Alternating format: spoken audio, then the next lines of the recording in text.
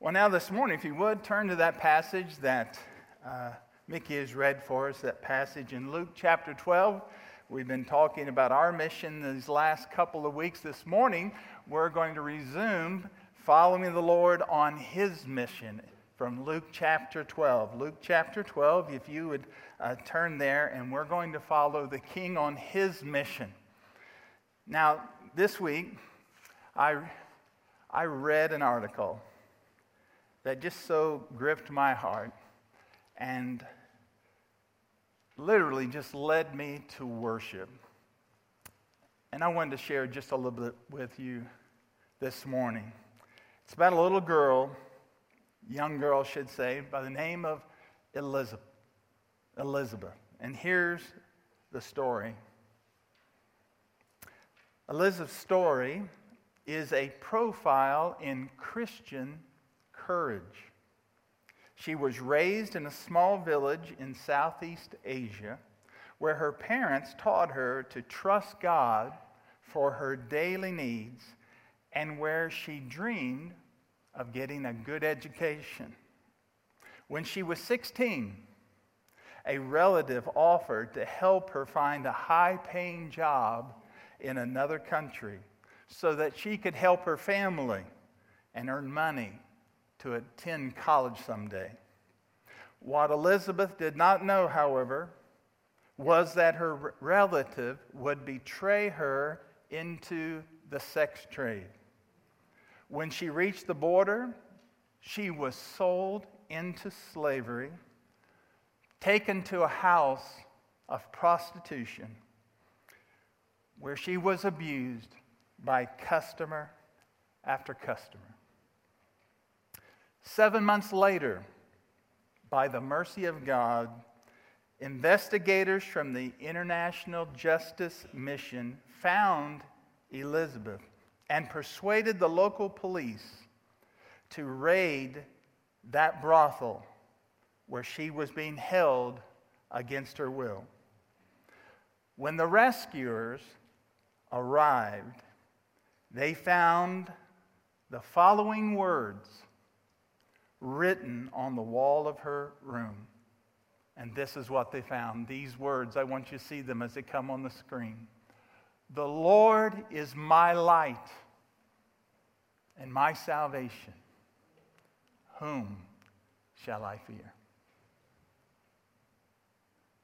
A 16-year-old girl trafficked into sex slavery, but with the reality of God in her heart, with a confidence that He was with her. And I want to tell you, when I read that, yes, I was angered. Aren't you angered by that kind of thing? Stunned, overwhelmed. But to worship at the amazing grace of God. How do you possibly explain that kind of courage in a 16-year-old girl? There's only one explanation. That's the grace of the living God. The knowledge of God. Not just the knowledge about God, but the knowledge of God. And that begins with the right kind of fear of God. And this morning, that's what I want us to know, that Jesus lived in the right kind of the knowledge and the fear of God. And because of that, in spite of everything that Jesus was experiencing, you know what? Jesus was not afraid. Jesus was not afraid. Now, His disciples needed to remember that they did not need to fear. They need to be reminded about the knowledge of God because they were surrounded. And that's what I want you to see in this passage. As we come here to chapter 12, Jesus was surrounded. We have to remember this as Jesus was going about His ministry, especially after a number of months. His entire ministry, He was surrounded. He was surrounded by sinister men. Look at the two verses in chapter 11, the end of chapter 11, right before chapter 12, where Mickey began the reading this morning. Look at verse 53. It says, "And he went away from there." As he went away from there, the scribes and the Pharisees began to press him hard and to provoke him to speak about many things. And they were lying in wait for him to catch him in something he might say. Now, the reason that these scribes and Pharisees were so angry with Jesus was because he had confronted them about the reality of their heart. He had confronted them, and these sinister men, wherever he went, they were looking for a way to entrap him. Every time he spoke, they were there. But not only was he surrounded by these sinister men, look at verse 1. He was surrounding by now this surging mob. It's not just a crowd, it is a mob at times that's surrounding Jesus. Verse 1 says, "In the meantime, when so many thousands of people had gathered together, they were trampling one another." Now, you get the scene. Jesus has just come from a dinner party, and he's had a little bit more than just some polite dinner conversation. You might pick that up. He is hated by these sinister men who pose as being religious leaders. They track him everywhere, and now this huge mob is just surging around him all the time, demanding signs and wonders, demanding manna from heaven.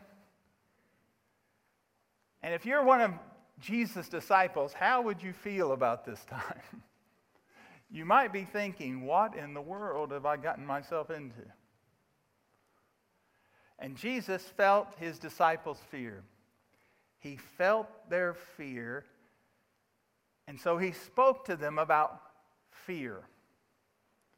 The right kind of fear and the wrong kind of fear. He did not want his disciples to be afraid, even though there were sinister men and women around them, even though there was a surging mob against them. Jesus did not want them to be afraid. And friends, he doesn't want us to be afraid either. He doesn't want us to be afraid. And so I want you to notice what he said to the disciples. He said this, and he's saying it to us today by the Holy Spirit through his word. He's saying that we need to beware, and we need to be aware. That's what I want us to think about this morning. To beware and to be aware. Now, first of all, he says, beware of hypocrisy. Beware of hypocrisy. Look at verse 16. He's surrounded by this surging mob. He's surrounded by these sinister men, and he says this, beware of the leaven of the Pharisees, which is hypocrisy. Beware of the leaven of the Pharisees, which is hypocrisy. He tells his disciples, you be careful, you beware of hypocrisy. Now let's stop there for a moment. What's the essence of hypocrisy? What's the essence of hypocrisy? Well, the word hypocrisy or hypocrite comes from the word Hippocrates, and it means literally under a mask. That's what it means, under a mask. Now, why the word under a mask? Because in ancient times, the stage actors in the theater would wear a mask as their character, and the mask would include sort of like a funnel that would cause their voice to be heard into the upper reaches of the theater. And so they were under the mask. And so the word came to mean in time an actor. An actor That was the term hypocrites. Now here, Jesus is using the word in a spiritual context. In a spiritual context, what does hypocrisy mean? It means religious posturing. Religious posturing. That is, being like an actor. Acting like something that you really are not in your true character. You're playing a character, but it's not your true character. That is hypocrisy. And notice, in Jesus' day, exhibit A of hypocrisy was the Pharisees. They were exhibit A because they were experts at externals. They were experts at externals. They knew how to put on the good show. They knew all about religiousness. But their hearts were far from God. They were not filled with the love of God. They were not really filled with the love of God for others. He says, beware. That's what hypocrisy is. He says, you beware of this. Wearing the mask, playing a part. And he gives an example. Notice what he says hypocrisy is like. He says, beware of this. He says it's like what? It's like leaven or yeast. Leaven or yeast. Leaven, of course, as you know, it's something that's put into the dough. It's hidden. You don't see it. But it slowly permeates through the dough. You could say it finally, slowly infects all the dough. I remember many years ago, during my college years, a couple of summers, when things were slow at the local Chrysler plant, where everybody wanted to work and make good money for college, they were not hiring that time, so only job I could find for a couple of summers was working in a bakery. Some of you are saying, let me put on my surprise face here, okay? So I went to work in this bakery, third shift, get there early, have to get these huge sacks of flour out, pour them into this giant sized vat, put gallons and gallons of water in there. And having done all that and mixing it up with this gigantic mixer, I go over and get just a few little sticks of yeast and toss it in. And when that dough was put out, magically, guess what happened? Slowly started to rise, until the baker came in, and you hoped he wasn't hungover, okay, because a lot of times he was. Some strange-looking bakery products came out of there, I'll tell you that. But that dough would just mound up. Now, complete transformation. I don't know how many pounds of flour I would put in, how many gallons of water, but just a few sticks of yeast permeate everything. See, that's what Jesus is warning. He's warning about hypocrisy. Slowly, silently, subtly, it can fill our whole soul. But now Jesus warned something about hypocrisy. He said this is the example of it. He said this is the essence of it. It's hidden. But Jesus said it won't be hidden for long. It won't be hidden for long. It will be exposed. Look at this exposure of hypocrisy. Verses 2 and 3, Jesus said, nothing is covered up. Nothing is covered up that will not be revealed, or hidden that will not be known. Therefore, whoever Whatever you've said in the dark shall be heard in the light, and what you have whispered in the private rooms shall be proclaimed on the housetops. Now, friends, honestly here, these are frightening words, right? These are frightening words.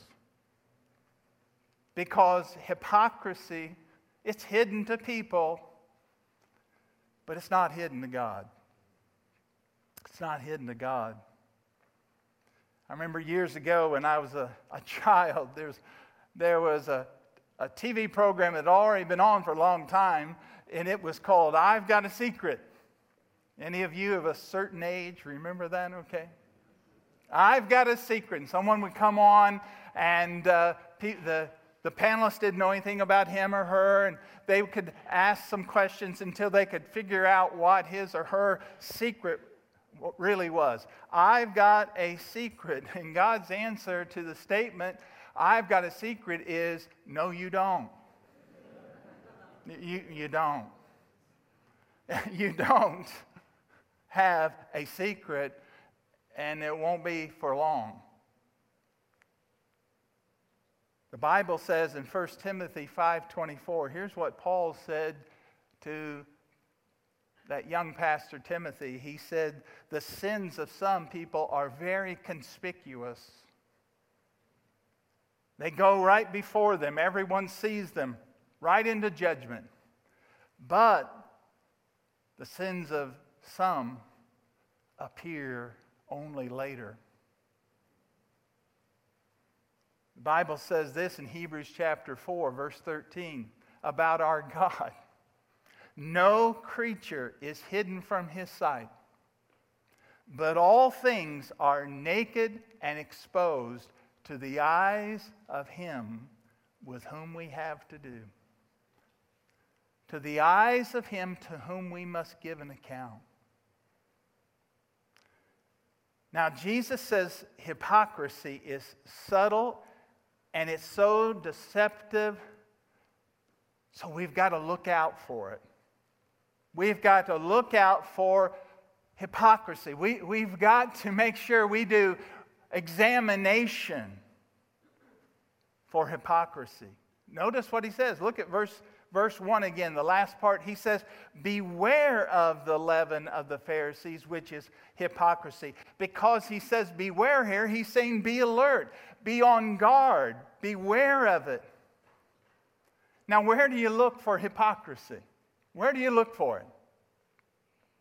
Some people say, well, you look in the church.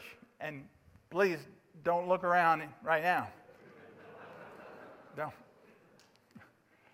Yeah, you look in the church. Because lots of people say, that church is just full of hypocrites. Full of hypocrites in those churches. And I like what one man said, well, one more won't hurt. Come on. Join the convention. Where do you look for a hypocrite? You know where we need to look first? We need to look in the mirror. We need to look in the mirror because all of us deal with this in our hearts. All of us have this infection in our hearts to posture, to look like something that we're not. Oh yes, sometimes we want to refer to it as self-esteem, self-worth. Doesn't seem to be the word the Lord uses. Even the Apostle Paul, as he's giving that spiritual autobiography of his own heart in Romans 7, he says, the things that I ought to do, I don't do. And the things that I shouldn't do, I do.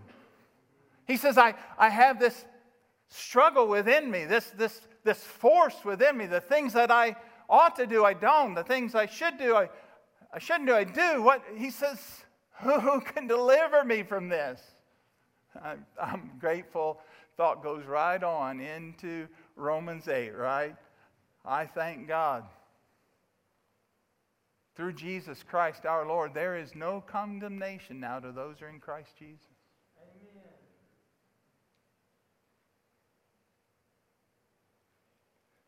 How do we look out? How do we beware of hypocrisy? Well, we've got to look in our own mirror, and then, friends, we need to regularly look into the mirror of the Word of God. Amen. See, friends, listen carefully. There's always all the difference in the world between reading your Bible and let your Bible read you. All too often, we just want to do our chapter, our verse, our devotion. But friends, the most important reading you do of the Bible is letting the Bible read you. Let God read the Bible into your heart. And yes, He'll read a sentence of love and compassion and grace and His mercy. He'll read that to you. It'll be a lullaby of love. But sometimes He will talk very straight to you. We got to look in the mirror of the Word and let the Bible read us. And then what do? Where do you look? When you look in your heart and you know you're not all that you ought to be. And when you look in the Word of God and you see how much you fall short of God's expectations, let alone of your own expectations, where do you look when you know that you're not all you ought to be, that hypocrisy is at work? Where do you look, friends? There's only one way to look and only one place to look, and that's to look to Christ and His cross. Amen. Because Jesus died for hypocrites. He shed His blood for those who do not live up to God's standards, those who are not all they want to be or say they are. You look to Christ. Thank God. I love that words of that old spiritual. We don't sing it much anymore. Maybe you've heard it. Lord, I want to be a Christian. What? In my heart. In my heart. Lord, I want to be a Christian in my heart. Lord, I want to be more loving in my heart. In my heart. Lord, I want to be like Jesus in my heart. Friends, when we go to the Lord with the desires of our heart, we go to Him, pour out our heart before Him, the Bible says that God is gracious and merciful, and the blood of Christ is applied, and we are accepted. You know, this morning we have the opportunity for communion. Why are we given communion? Why? By Jesus. What's it all about? Is it some way that we just go through a religious observance? Is it some way that we are participating in some kind of sacrament, so-called? What did Jesus say it's all about? He said, remember me. Remember me. My body, my blood, remember me. Friends, this is a great moment this morning to deal with hypocrisy, to examine ourselves and come to grips with it and come to the Lord's amazing grace and the blood of Jesus Christ, the Son of God, that cleanses from what? All sin. Now, Jesus warned about hypocrisy. He said, be afraid of it. Why should we be afraid of it? Because of the person, he says, that will deal with hypocrites. He says, beware of hypocrisy. And then he says, here's the other thing to beware. He says, beware of His majesty. Beware of His majesty. Jesus was evidently sensing that His disciples were fearful. They were surrounded by these sinister men. They're surrounded by this surging mob. And He feels their fear. And so what does Jesus do? He addresses their fear. He says, let me tell you about fear. There is the wrong kind of fear, and there is the right kind of fear. There's a wrong kind of fear. and there's the right kind of fear. Now Jesus, notice here, he tells his disciples, he tells us whom not to fear. Whom not to fear. Verse 4, I tell you, my friends, do not fear. And it's literally, stop fearing. Those who may kill the body, but after that, they have nothing more that they can do. What's he saying? He says, yes, look around you. Those sinister religious leaders. Yes, look around this mob. Look at those soldiers of the Roman government. It's scary. But he said, listen, you see these people of power?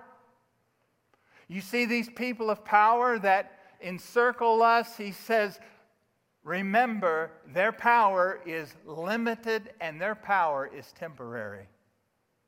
Their power is limited and their power is temporary. They only have the temporary power of physical death. Only the temporary power of physical death. Several years ago, I was reading about a leader of the Christians in Romania. This was back during the terrible dictatorship of Ceausescu. There was a man by the name of Joseph. He was a fervent pastor, preacher.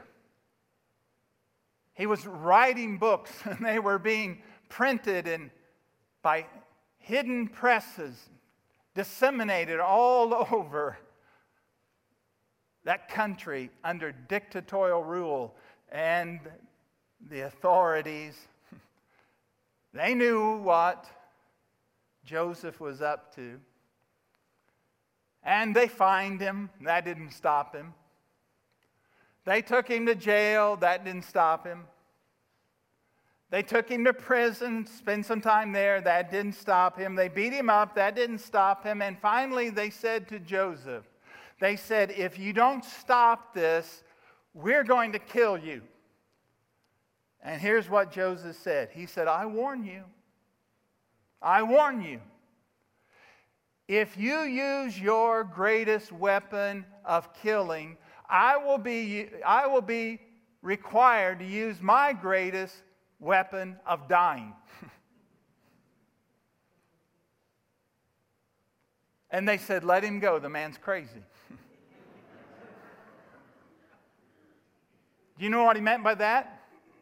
He was telling them, you can kill me. You can take my body. You can kill me, but you'll just sprinkle my blood over the Word of God. You'll sprinkle my blood upon the testimony of the gospel. You use your greatest weapon. I'll use mine. What are you going to do with somebody like that? What are you going to do with a Christian who looks around at a world gone crazy, where right is wrong and wrong is right? What are you going to do with a Christian who says, cancel culture? You can't cancel the gospel of Jesus Christ. You can't cancel my testimony.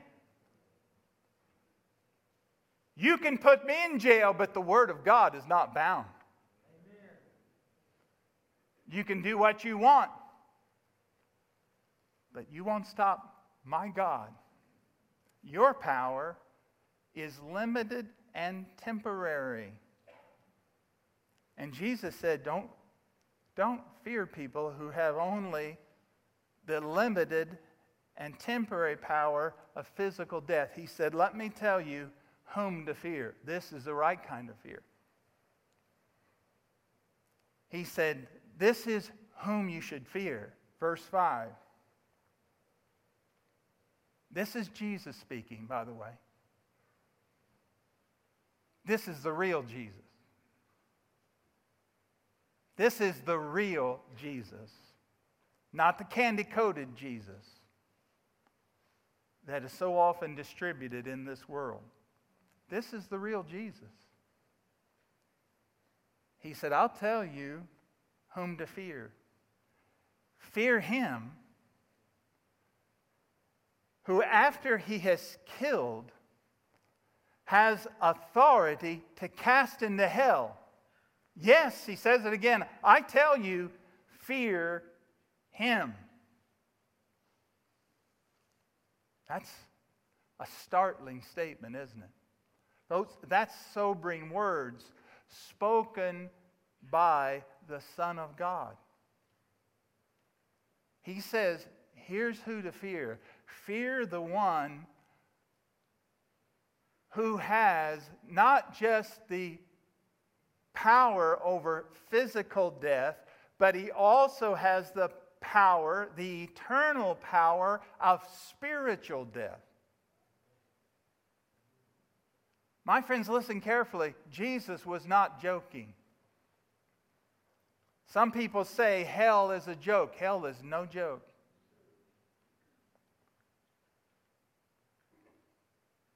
Jesus believed in hell. Some people say, I don't believe in hell. Well, Jesus believed in it. He believed in it so much, he warned people of hell. And he warned them to not rebel against the one who could send them there. He said, there is one who, having killed the body, is also able to cast that person into hell. My friends, the Bible refers to this as the second death. It's the eternal death. It's the eternal separation from God. It is to be cast out of the presence of God, cast into everlasting darkness, everlasting torment. Forever and ever to be separated from God in the glory of His grace. Hebrews 10:31 says this, it is a fearful thing to fall into the hands of the living God. Now, why did Jesus make that warning? Because inherent in Jesus' warning is also wisdom. There's wisdom. He is saying, fear him. Fear the one who can do this. And he's speaking about God. You that are living in hypocrisy, you don't want to truly know him. You want to only go through the motions. He says you need to be very afraid. But here's the hope. If we do fear him, if we fear him, then listen carefully, we don't have to be afraid. You heard that right. If you fear God, you don't have to be afraid. It's said of the great Scottish reformer John Knox, he feared men so little because he feared God so much. Why do we not have to be afraid? Church, listen to this. The hands of the living God are the hands of the loving God. The hands of the living God are the hands of the loving God. And we need, as his disciples, to be aware of that. Okay? Beware. Beware of hypocrisy. Beware of hypocrisy because of his majesty, God Almighty. But if you will humble yourself, if you will humble yourself and become a follower of this God who loved you so much that he sent his Son, if you will do that, then you will be aware of his mercy. And notice how Jesus describes this. He's just described the one who can send hypocrites into hell. And then Jesus says this, are not 5 sparrows sold for 2 pennies? And you got to imagine the crowd going, what? We've gone from the flames of hell to sparrows? Listen to him. Are not 5 sparrows sold for 2 pennies? And not one of them is forgotten before God. Why, even the hairs of your head are all numbered. He's speaking to his disciples. Those who are encircled by the enemies. Those who have people of power that hate them. He says, the hairs of your head are numbered. Fear not, fear not. You are of more value than many sparrows. What's Jesus saying here? How do we wrap it up? Jesus is saying, you are known as one of my followers. You are known, you are valued, you are loved. That's what he's saying. You are known, you are valued, you are loved. And he gives 2 examples. He says, look at the sparrows over your head. Martin Luther, another great reformer, he said, the sparrows are our professors. They are doctors of theology. They teach us about the love of our Heavenly Father. He says, consider the sparrows over your head. Though they seem to have such little value to human beings, there's such a little value in this world system, they're quite valuable to God. And then he says, as he's thinking about looking up over your head, he says, well, just look on your head. The hairs on your head. He said, well, even the hairs on your head are numbered. I thought this was interesting. The average person has about 100,000 hairs on their head. That's average. Some of us are pulling that down just a little bit. Okay? What's Jesus' point? We as his disciples, we don't have to fear. We don't have to fear because we are individually known and we're individually treasured. The one who knows the sparrows and the one who knows how to take care of them is the one who knows you so well. He knows the very number of hairs on your head. You are known and you are valued. That's what Jesus says about his Heavenly Father. My friends, listen. The birds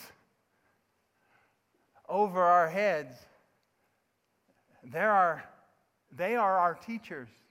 Be very careful about saying something about someone being bird-brained. Some of us would have to rise to reach that level.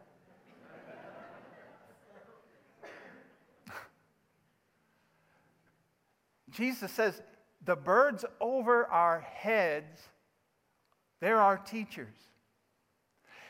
He says the hairs on our head are the lesson.